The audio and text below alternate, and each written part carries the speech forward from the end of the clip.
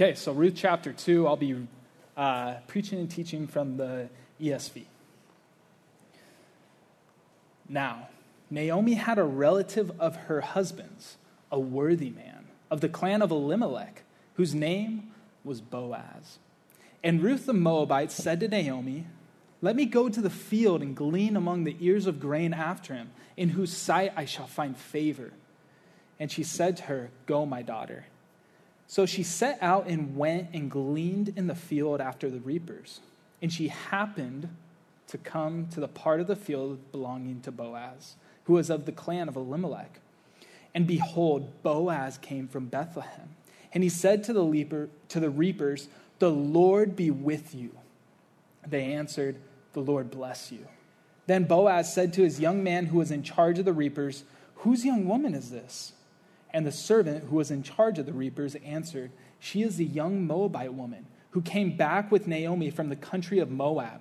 She said, 'Please let me glean and gather among the sheaves after the reapers.' So she came, and she has continued from early morning until now, except for a short rest." Then Boaz said to Ruth, "Now listen, my daughter. Do not go to glean in another field or leave this one, but keep close to my young women. Let your eyes be on the field that they are reaping and go after them. Have I not charged the young men not to touch you? And when you are thirsty, go to the vessels and drink what the young men have drawn." Then she fell on her face, bowing to the ground, and said to him, "Why have I found favor in your eyes, that you should take notice of me, since I am a foreigner?" But Boaz answered her, "All that you have done for your mother-in-law since the death of your husband has been fully told to me, and how you left your father and mother in your native land and came to a people that you did not know before. The Lord repay you for what you have done, and a full reward be given you by the Lord, the God of Israel, under whose wings you have come to take refuge." Then she said, "I have found favor in your eyes, my Lord, for you have comforted me and spoken kindly to your servant, though I am not one of your servants." And at mealtime, Boaz said to her, "Come here and eat some bread and dip your morsel in the wine." So she sat beside the reapers, and he passed to her roasted grain. And she ate until she was satisfied, and she had some left over. When she rose to glean, Boaz instructed his young men, saying, "Let her glean even among the sheaves, and do not reproach her. And also pull out some from the bundles for her, and leave it for her to glean, and do not rebuke her." So she gleaned in the field until evening. Then she beat out what she had gleaned, and it was about an ephah of barley. And she took it up and went into the city. Her mother-in-law saw what she had gleaned. She also brought out and gave her what food she had left over after being satisfied. And her mother-in-law said to her, "Where did you glean today? And where have you worked? Blessed be the man who took notice of you." So she told her mother-in-law with whom she had worked and said, "The man's name with whom I work today is Boaz." And Naomi said to her daughter-in-law, "May he be blessed by the Lord, whose kindness has not forsaken the living or the dead." Naomi also said to her, "The man is a close relative of ours, one of our redeemers." And Ruth the Moabite said, "Besides, he said to me, 'You shall keep close by my young men until they have finished all my harvest.'" And Naomi said to Ruth, her daughter-in-law, "It is good, my daughter, that you go out with his young women, lest in another field you be assaulted." So she kept close to the young women of Boaz, gleaning until the end of the barley and wheat harvest, and she lived with her mother-in-law. This is the word of the Lord. Let's pray.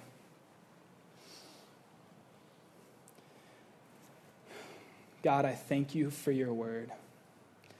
I thank you that it gives us light and shows us the way that is right, that it's a lamp to our feet and a light into our path. And Father, I ask right now by your Spirit, you would give us the gift of illumination to be able to see the truth and beauty of your word. Thank you that your word is without error, that it is all true because it proceeds from the mouth of God, that Holy Spirit inspired men to write these books. And so we come underneath your word and we ask that you would examine our hearts. Show us if there's anything wayward in us. Lord, please begin with us and not first in our minds to think of other people. We desire the work you would do in us to make us more like Christ. And I ask that you would help me. May the words of my mouth, the meditation of my heart be pleasing in your sight, O Lord, my rock and my redeemer. Amen. Amen. Well, it was October of 2017, and I was a single man at the time, but I was a single man on the prowl, on the lookout. And you might say it was a similar time to the story of Ruth, where barley harvest is starting. There was maybe some hope in the air that it might be the start of something good. You see, there was a young woman who was coming back from Africa to the U.S., and I thought she was really great. I had seen her character, and I thought she was great. I wanted to be able to get to know her better. Her name is Deborah, and she, before she left for Africa, where she lived a year, I asked her if I could write her. And so I did. I wrote her a couple of letters, like handwritten, paper, pen, like real letters, postage on the mail. I sent them to Arusha, Tanzania, and in response to my 2 letters, I got Instagram direct messages back. So I didn't really know how to take that. The words of one of our great poets comes to mind. So you're telling me there's a chance. So I'm not totally struck down. I think maybe there's a chance here. And she comes back to the States, and when she's back here, I don't know if anyone in here remembers. A couple of my friends do, but I was giving announcements, and I was reintroducing her to the church. Deborah's back, and my friends were taking pictures of me at the time and zooming in on my face and drawing hearts and googly eyes all over me. And they're like, bro, you were just all googly-eyed and looked so dumb. I was looking for a chance to be able to talk to her. What was the deal with the direct messages back? I mean, real paper, but okay. What's going on here? Is there any hope? And I keep trying to run into her, but she somehow found like secret exits, I guess, from Reality Carpinteria, because I never was able to run into her. And weeks are going by, and I start losing hope, and I'm like, man, I don't know if I'll ever see her. Even one time I was driving with a friend up to Westmont to work out, and we see her riding her bike on the side road, and so we double back, and we say hi to her, and then we loop around again to like try to talk to her, and she's so focused, she didn't even notice me come back the second time until like she was stopped at a stop sign, and I'm yelling at her. So all of this is happening, and time's going by. I'm not running into her. I just want to be able to talk to her. And then comes that it's a Friday in late October, and it's the end of a week. It's been a long youth week. I'm exhausted. It's the afternoon. There's lessons in here for some of us, but Call of Duty World War II had just come out, and I said, you know what? I'm not going to abide. I'm staying home by myself. I'm playing video games, whatever. But maybe the Spirit of the Lord, maybe ulterior motives provoked me. You know what? I'll just go to abide. I'll just see what happens. And wouldn't you know it, when she wasn't there the weeks before, I walked into the room, and there was sitting Deborah. And I walked in and I took my seat. And the rest of the story is for another time.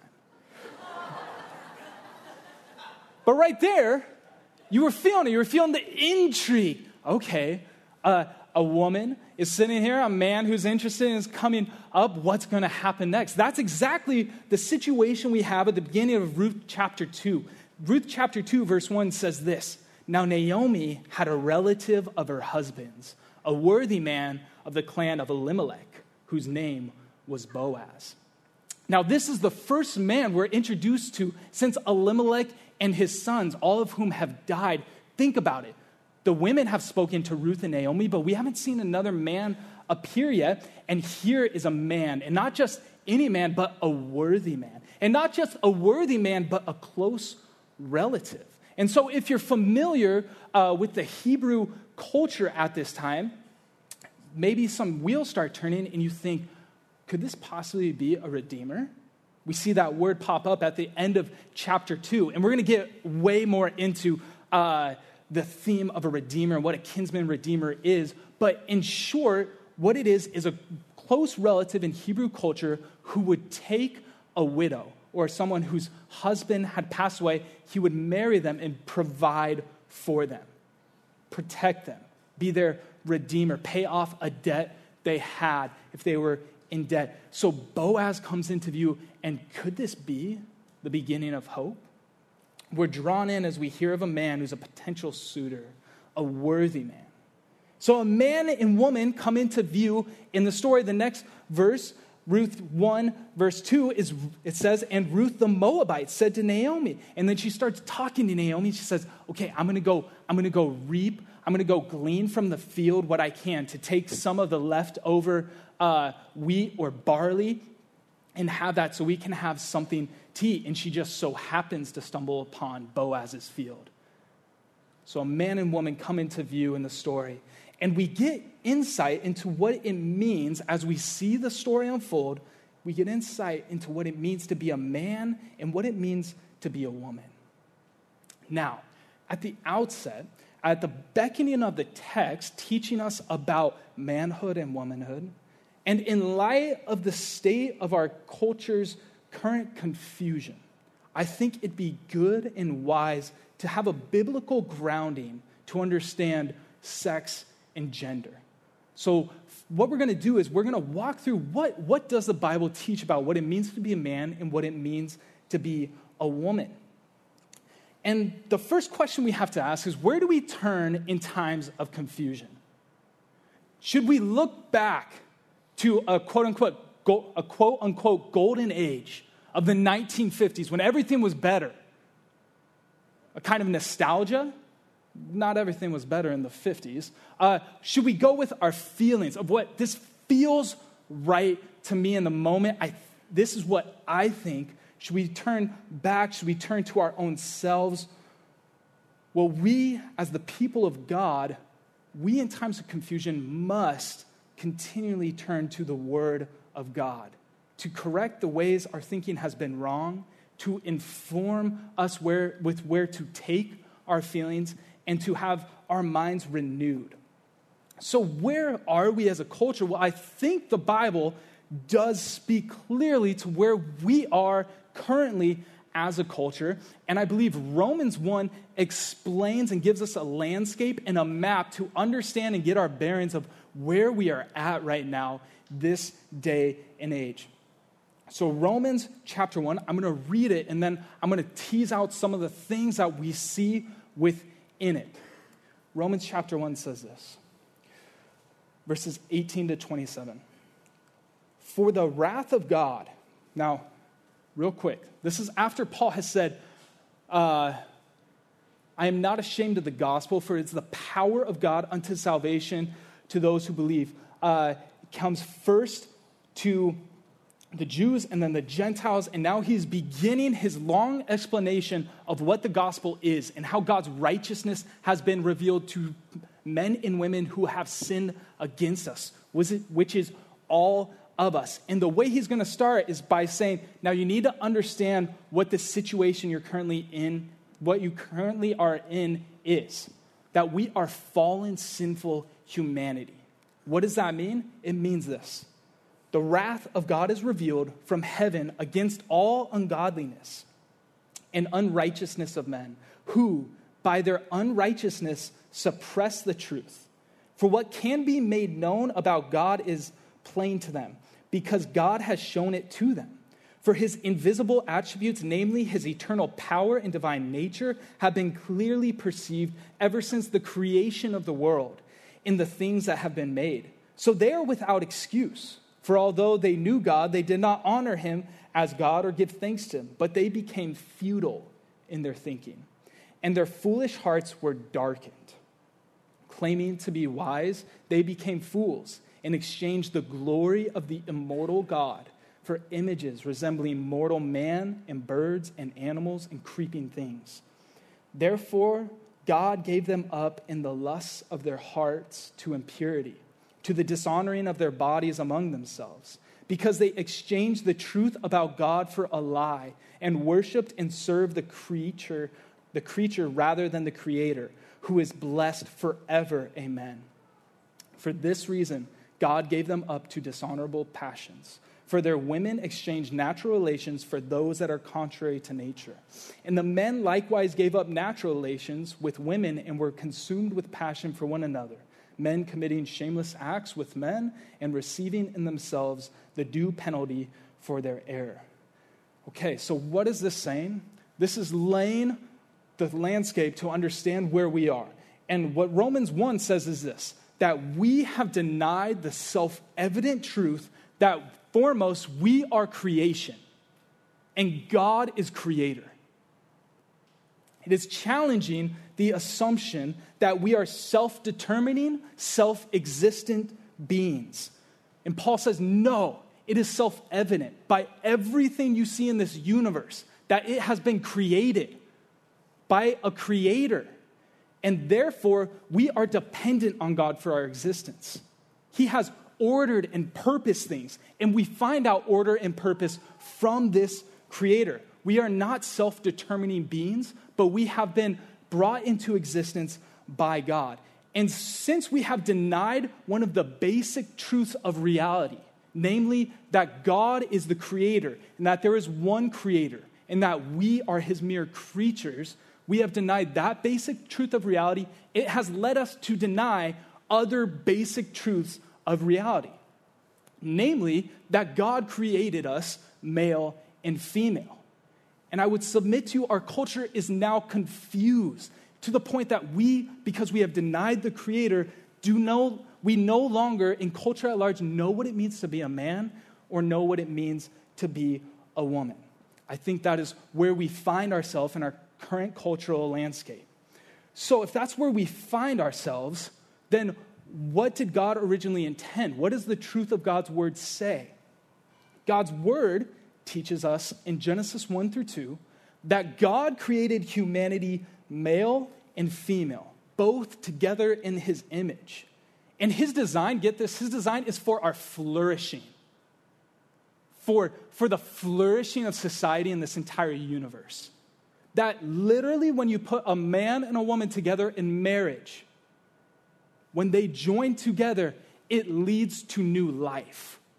Isn't that amazing? That God, by his design, made us for flourishing. And marriage leads to life.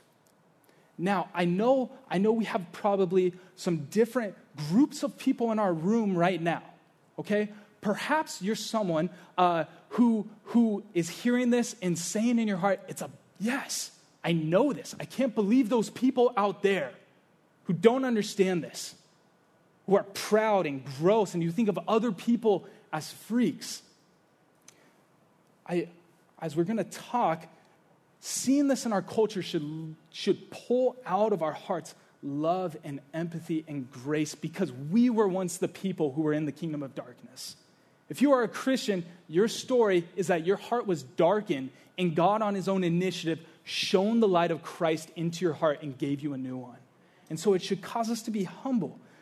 Perhaps we are in here and we love what we have heard about Jesus, but we question these teachings of the Bible. They feel outdated. They don't seem to lead to flourishing. I would challenge you to read through Genesis 1 and 2, to read through the Bible, and at the outset say, whatever I see in here, I believe is God's word, and I will submit to it.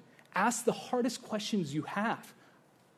God's word can stand up to our questions. Additionally, we pastors and ministers on staff, we would love to talk through any questions you might have about it. Last group of people in here, you may not be a believer.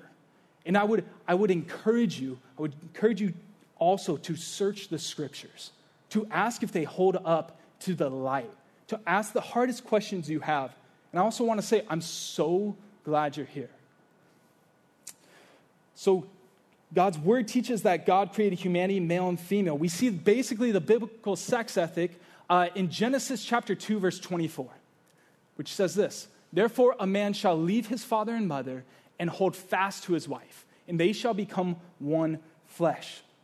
This is the biblical sex ethic, that sex is for a man and a woman in the covenant of one flesh marriage before God. Now, it's interesting that Jesus himself, when questioned on the controversial issue of the day, which was divorce, people said, well, what do you think about divorce? Jesus, in both Mark 10 and Matthew 19, pointed them back and said, have you not heard from the beginning?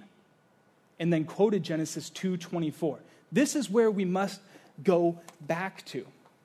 So the truth we see in that is that God has revealed humanity as male and female, and that it means something to be a man, and it means something to be a woman. And we are not completely interchangeable. Men and women are both made in the image of God and therefore equal in worth and value and dignity, and yet we are distinct. We are complementary. And this is good news. A dad is not a mom, and a mom is not a dad, and this is beautiful. A man is not a woman, and a woman is not a man. We can both uniquely image our God through the genders he has given us. And as I said, our culture is confused. We see this by, I go on all of my favorite websites, and the site is decorated in rainbows. We see this in the so-called same-sex marriage in our culture. The New York Times ran an article this week lampooning the idea of gender reveal cakes, saying that it's ignorant to think or call a baby a boy or a girl based on what its body is like. So our culture is confused, but again, this should draw empathy from us. We must both stand on God's word and God's truth, but we also don't take God's word and truth and be militant with it and just try to keep people back and outside. What God has revealed about what it means to be a godly man and a godly woman, it will not just challenge out there, but it will challenge us in here. And it definitely won't start with just changing the culture out there, but rather it will start in these walls. Us repenting of the sin we see in ourselves of falling short of what God has called us to be as men and women. Now, at this point, perhaps you're wondering, well, what would you do if an LGBTQIA identifying person walked into your office? Well, I think I'd say, hi, my name's Travis. What's your name? What's your story? Can I get you a cup of coffee? I have some great coffee from Sight Glass. Can I make you some? And I get to know them. And I think Russell Moore draws out what the posture of our hearts and the words of our mouth must be as Christians in light of this issue. All we can do is say what we believe as Christians, that all of us are sinners and that none of us are freaks. That's because every person is made in the image of God. We must conclude that all of us are called to repentance. And part of what repentance means is to receive the gender with which God created us. Even when that's difficult, we must affirm that God loves all persons and that the gospel is good news for the repentant prodigal sons and daughters, even for those who have trouble figuring out which is which. He created man and woman to flourish. So let's take a look at a worthy man in Boaz and a woman to be praised in Ruth. And at the outset, I want to point out that much of Christian character is overlap between the genders, that we are going to have distinctive roles, but the character of Christ's likeness is absolutely for us both. So let's look at a worthy man. the first glimpse we get of Boaz is him opening his mouth and talking to his workers in his fields, and he says this, "The Lord bless you. The Lord bless you." And what we see in this, he says, "The Lord be with you," and they reply, "The Lord bless you." What we see in this is that he conducts all manners of his life in a godly way. This isn't a trite saying for the man, kind of like the corny Christian who's always blessed. No, he's conducting all of his life in a godly way. And we need to remember that this is the time of the judges. We so often think of the Bible as 3,000 years ago. Culture was good. Nobody was confused about anything. You read Judges chapter 19, and you see the kind of horrific abuse of women that was going on at the time. You see that people in that society were vulnerable. Men were not being what God had called men to be. Women were being taken advantage of. We see in this time that not everyone is a God-fearer or a worshiper, but here at the outset is a worthy man who conducts all manners of his life in order to glorify God.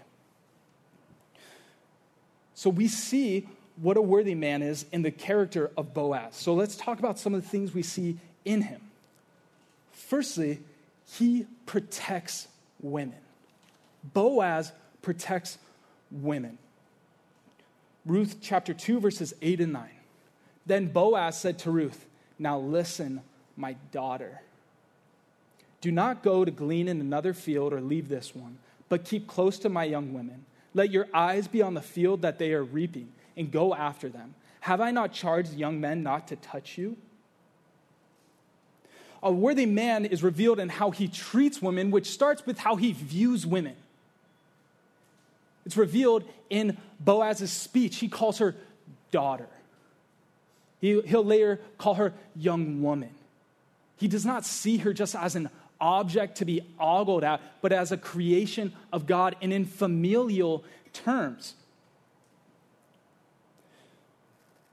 Titus 2 would instruct us as men to view older women in the church as mothers and younger women as sisters in all purity. That is how we're to relate to one another. And so, men, I want to ask you, how do you view women? In your thoughts, in your internet history, on your Netflix and HBO queue. And sisters, are you holding brothers to this standard? You need to hear that you must not give away yourself cheaply because you are valuable and made in the image of God. And we need to hold brothers to this standard. If you're dating someone who is not a Christian, who does not exhibit godly character, you're just settling because I guess this is just as good as I can ever do. No, we need to hold brothers to a higher standard, to be the worthy men of God that he has called them to be. In how he views women, which leads to how he protects women. You see in here that he says, daughter, don't go to another field. Stay here. I've charged my men to not lay a hand on you. Godly men protect women. They never raise a hand at them. They never hit them. They do not speak condescendingly to them and make them feel small. But they protect the value and dignity that God has instilled in them. He charges, he says, I've told my men and I'm watching out for you. Don't go somewhere else. Men of this church, are we looking out for the widows, for the single moms in here? Dads, are you watching out for your daughter? Do you know who they're hanging out with? Do the boys in her life know that you're in her life? And that if something happens to her, they're going to have to answer to you. You are their protector. And single brothers, in where the situations we place ourselves with someone we're dating, are you being stupid and foolish and going somewhere where you could cause yourself to sin against one of God's daughters? Stop it. You need to repent of that. And in the dating relationship, You should be pursuing clarity of, is this someone whom I would one day want to marry rather than just intimacy? Do I feel close to them? Am I getting what I want out of this? A godly man protects women. Next, he provides. He provides. And notice in the parentheses, not to the neglect of Ruth's industriousness. This is not the idea that she is utterly helpless and without any hope in the world unless a man shows up. But nevertheless, we do see Boaz provide. It's summed up in Ruth 2, verse 9. It says to her, when you're thirsty, go to the vessels and drink what the young men have drawn. He speaks to his men, don't lay a hand against her. He provides water for her. He's going to later on in the chapter provide even more grain. He's looking around and asking, how can I bless this woman? The first question he asks his foreman is, whose woman is this? And what he's saying there is not, where's her man? He should be here. What he's saying is, does she have someone to look out for her? He's looking out for how he can provide for her. Married men, do you anticipate your wife's needs and lead out to be able to provide? Not perfectly. None of us are going to be able to provide all the love and care that our wives need. They find that in Christ. And yet we're called by God to provide and cherish our wives. Do you know what, if you do or if you get her this small thing, it makes her smile. It makes her day. Are you looking ahead to the future of what maybe a dream of hers would be, and you write it down in a notebook, and you say, well, if I put aside some money, it might take a long while, but maybe one day I could do that for her. Are we anticipating her needs? Are we encouraging her with our words? Are we speaking and asking, hey, what's going on? How are you doing? Are we praying with her and for her?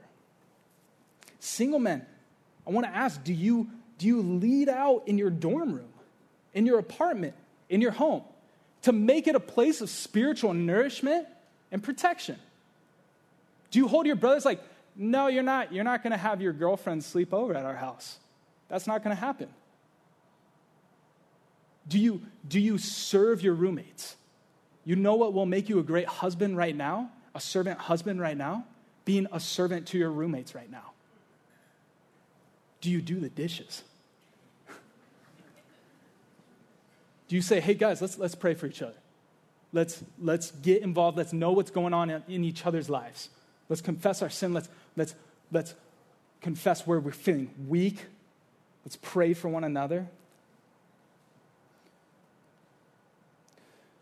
What would it look like for us husbands or the fathers in this room to maybe start to spiritually lead in the home? I think it starts small, and it just starts with a little effort. Okay, you're not going to be a giant rock star. You don't need to give an hour-long sermon. I guarantee your wife probably doesn't. I guarantee she doesn't want that. But maybe you get a Bible and you crack it open. And if it's hard to understand, I would commend to you, grab an ESV study Bible. And you open up and you read some of those footnotes and you understand what's going on. And hey, before dinner, let's just read a chapter. Let's try to talk about it. We're all going to be challenged in this, and it's not about feeling defeated. We should feel convicted, but then we can rise up and be the kind of worthy men by God's Spirit that He is calling us to be. Lastly, what I want you to notice is that He does all of this at the outset, not only when He can get something in return. Boaz refers to Ruth as my daughter.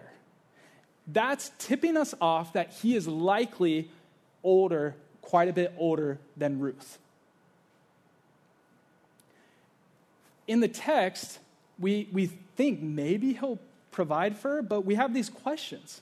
It's not first and foremost just he saw her and she saw him. And what do you guys imagine Boaz like in your minds right now?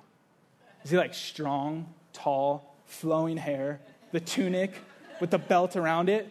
Do you know what he looks like in the text? It doesn't say. It literally says nothing about his appearance.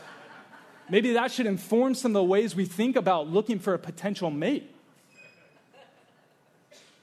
But he's treating her with dignity and respect, not because one day she might be my wife, but because she is a daughter of God. Single brothers, do you treat all your sisters in purity and honor? Or do you give only special treatment to certain ones? That's not honoring to God. And married brothers, do you still show your wife the kind of cherishing and love Scripture commands of you now that you are married? We should continually be showing our wives that we cherish them. Not just when we feel it, but finding ways we can express our love to them that they can receive. In Boaz, we have a great example of a worthy man, a man who protects the vulnerable, who provides for a woman in need. And then Ruth comes onto the scene, and let's look at Ruth. Because in Ruth, we see a woman who is to be praised. Now, the first thing we see about Ruth is that she is industrious, which is to say she's hard working. She sets out to go to a field in the early in the morning to glean, which is hard work in the sun. She came early, she got the go-ahead, and then she kept working until evening. It says she only took a short break. She works hard and then goes and she brings Naomi food. This isn't some kind of American stereotypical idea of a housewife who has dinner ready and then just sits around for 8 hours a day. That's not what Scripture calls you women to. She's industrious and hardworking. Secondly, she shows great initiative. This breaks some other stereotypes that some of us have. She's the one who initiated the Hesed kind of love to Naomi. She wasn't waiting around until a man came to serve God. She looked at her circumstances and she asked herself, what can I do now, where I am? She said to Naomi, I'll be with you. I'll serve you. I'll follow you wherever you go. I'll die where you die. Your God's going to be my God. She says, I'm going to go out to the field. She waits and asks permission to work the field. And she went willing to work. She's exhibiting some of the beautiful traits that we see in Proverbs 31. Now let me, as a quick side note, say, for some reason, Proverbs 31 has fallen on hard times in certain crowds. People kind of lampoon it as, oh gosh, the Proverbs 31 thing, telling women what they should do and what they should be. Now, Scripture is going to call all of us to things that we do not completely attain to. Am I right? Yes, absolutely. But God has provided us in His Word a beautiful picture of what it looks like to be a woman who is to be praised. And so we should receive it. And we should take back Proverbs 31 from whoever was trying to take it from us and say, no, that is beautiful. And that's what I'm going to look for. That's what I'm going to try to be. And I'm going to receive it as God's Word. That's a side note on Proverbs 31. What we see in Ruth, fundamentally though, most importantly, at the core, is that she is humble. She's humble. Which is to say, she has a right view of herself in relation to others and God. She has a spirit that will not grasp for something that is not hers. She's astonished that she's treated kindly. Now, that breaks me because do you know what I'm astonished at? I'm astonished whenever someone disrespects me. I'm like, are you serious? Is this actually happening to me? Actually happening to me right now?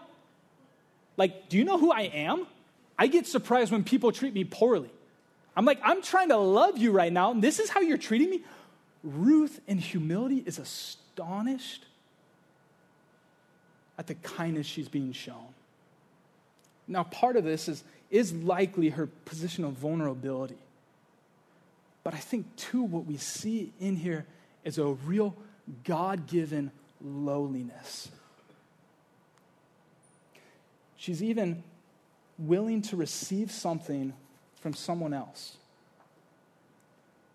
She says to Boaz in Ruth 2, verse 10, "Why have I found favor in your eyes, that you should take notice of me, since I am a foreigner?" This is incredibly countercultural to us, all of us. And her humility reminds us of another woman who Jesus encountered, who was also an outsider. In Matthew 15, a Canaanite woman comes to Jesus asking him to heal her daughter, an outsider to the people of God, an enemy historically of the people of Israel. And she says, "Will you heal my daughter?" And Jesus says, and we'll need to understand these words because they're important, but he says, "It's not for me to give to dogs what is holy." Now, most likely the word he uses there for dogs is referring to young dogs, referring to puppies. Okay? So that feels, especially as Americans, a lot better. But we also have to say, it's not a high view. My wife would not be happy if I called her a puppy, necessarily, like referring literally to a puppy. But do you know what her response is? She said, "Yes, Lord, yet even the dogs eat the crumb that fall from their master's table." Then Jesus answered her, "O woman, great is your faith. Be it done for you as you desire." And her daughter was healed instantly. It's this kind of character, this kind of humility, that is the seedbed of all great Christian character. We see in Ruth that humility is the seedbed, the soil for every other aspect of Christian character. Martin Luther, on his deathbed, he took a piece of paper and scribbled some words on it, and he stuck it in his pocket. And after he had died, they took the piece of paper out of his pocket, and they read the sentence that he wrote. He said, "We are beggars. This is true." And that quote has been expanded and attributed to Martin Luther to now read, "Christianity is one beggar telling another beggar where to find bread." This is true Christianity.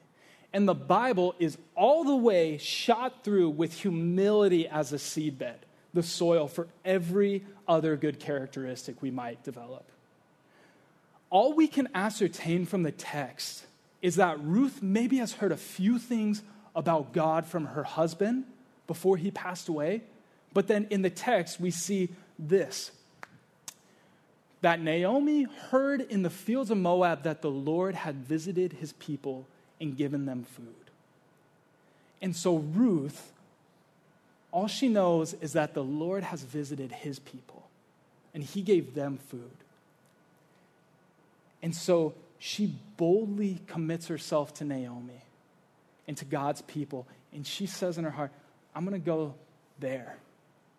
And I'm going to see if God might show me kindness, even though I'm an outsider." Boaz, he's seen her great faith. And as a wealthy person in a place of privilege and power, he doesn't say, "Well, let me take out my checkbook and see what I can do for you today. What should I put in the memo line? What are you good for?" Rather, he says, "The Lord bless you.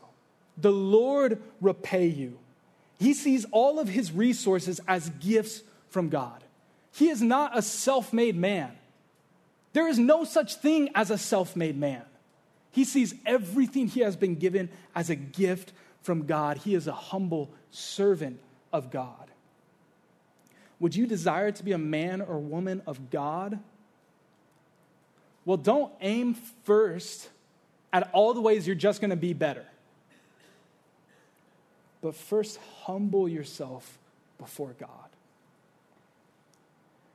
Isaiah, at the end of his great book, says, who is the one God is going to help? Who is the one God's going to look to? Isaiah 66 says this, But this is the one to whom I will look, he who is humble and contrite in spirit and trembles at my word. Jesus says, the way into the kingdom, you want to know how to come into my kingdom? Are you poor?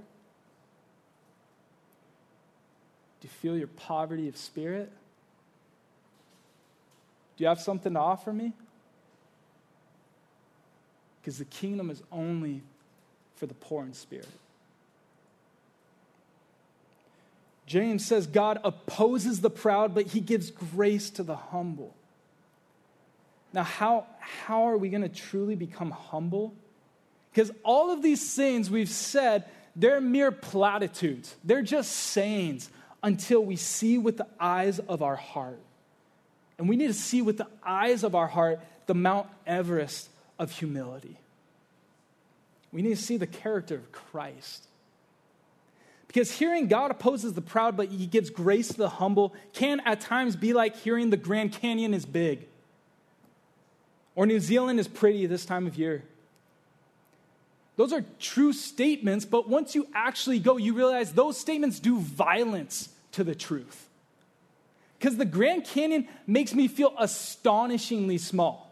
Like one misstep, and I don't know if I'll ever hit the ground.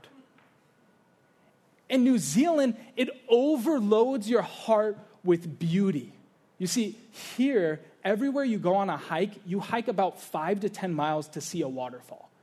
And in New Zealand, you're never going to look around on a hike and not see 3 or 4 waterfalls at a given time and a lake over here and fjords just shooting up out of the ground and rolling hills everywhere. And if you want to know humility, look at the Everest of humility in Christ. What Ruth is the beginning sparks of, Christ is the blazing light of. You see, Ruth gave up a chance to find another husband in a familiar area. A great sacrifice. But Christ gave up his heavenly throne to win back the heart of an adulteress. Ruth pledged to go wherever Naomi would go, that Naomi's God would be her God, even to die with her. But Christ came down into our darkness. And he promised to make his God our God. And he didn't just die with us, he died for us. Ruth, upon being shown kindness by Boaz, said she didn't deserve this kind of honor. But Christ, the perfect Son of God, renounced all rights he had. And he said, give me what they do deserve. Jesus, who though he was in the form of God, did not count equality with God a thing to be grasped, but emptied himself by taking the form of a servant, being born in the likeness of men, and being found in human form, he humbled himself by becoming obedient to death, even death on a cross. Therefore, God has highly exalted him and bestowed on him the name that is above every name, so that at the name of Jesus, every knee should bow, in heaven and on earth and under earth, and every tongue confess that Jesus Christ is Lord, to the glory of God the Father. Would you be a man or woman of God? Humble yourself. Man, this weekend, I got to see some of my own pride well up and shown out. And I saw as I felt disrespected or let down, I saw parts of me say, I can't believe you would treat me like that. Do you know what I deserve?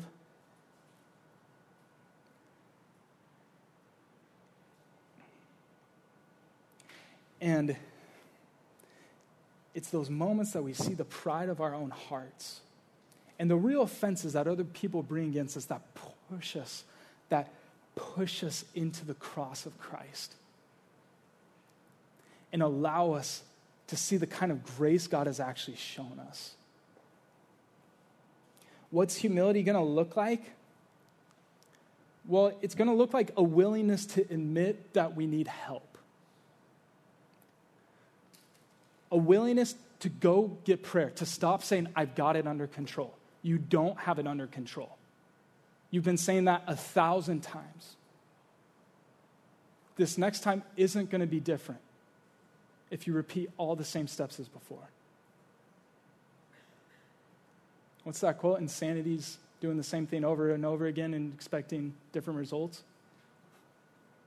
We need to confess our sins to one another because we're not strong enough on our own.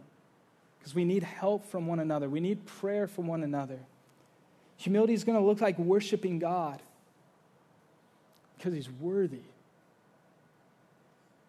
It's not so much that his feelings are hurt when we don't worship him as we're foolish. He is the immortal, eternal God. Humility is going to look like a willingness to submit to all of what God's word says. The things spoken today aren't popular, whether it's gender or humility, or the necessity of repentance. But study over God's word. Don't blindly accept it, but when you do understand it, humble your own mind to the mind of God. Humility will look like men humbly, sacrificially leading to serve, protect, and provide for women. And it will look like women humbly working hard with initiative and receiving. And all of us, it will look like all of us being together for the gospel. You know what else humility will look like? It'll look like contentment and gratitude and joy. There's, in the midst of all my own pride and mulling over, I can't believe it. You know, you have your own stuff. But thinking over all those things, I, of course, thought of the sermon that I was preparing for this week and what a humble person I am not. And in the midst of that, I thought of a pastor whom I love. And something that he says that he's old and bald, and so he can say it, but if I said it, it would be weird and corny, but he says, and it's beautiful. And when people give the question that everyone always gives of, hey, how are you doing?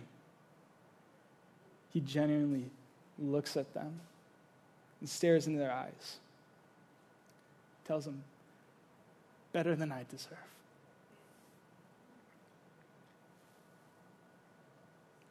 Because you see, when we humble ourselves before God, we realize that we are mere creatures, and not just that, but we have sinned against God. And he has treated us better than we ever deserved.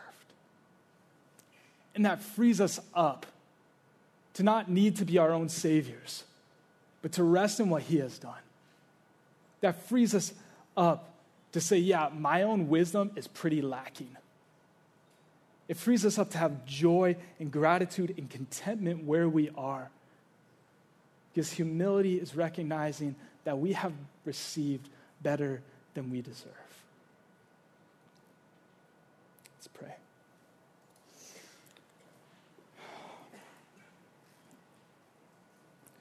Lord, I ask for that kind of spirit-wrought humility in the hearts of men and women in this church. And I ask from that seedbed, you would make us godly men and women who love the world outside of us, even when they don't understand us. That our love would be compelling, and that even when we're cursed, we would bless in return. Lord, I ask that you would meet with your people now and provide what they need. For the men who have fallen short, would they trust in the only worthy man, Christ. For women, where they have fallen short, would they trust in the only worthy man, Christ? Lord, would you move among us, compel us by your Spirit to be contrite in heart and humble and tremble at your word. Pray this all in Christ's name. Amen.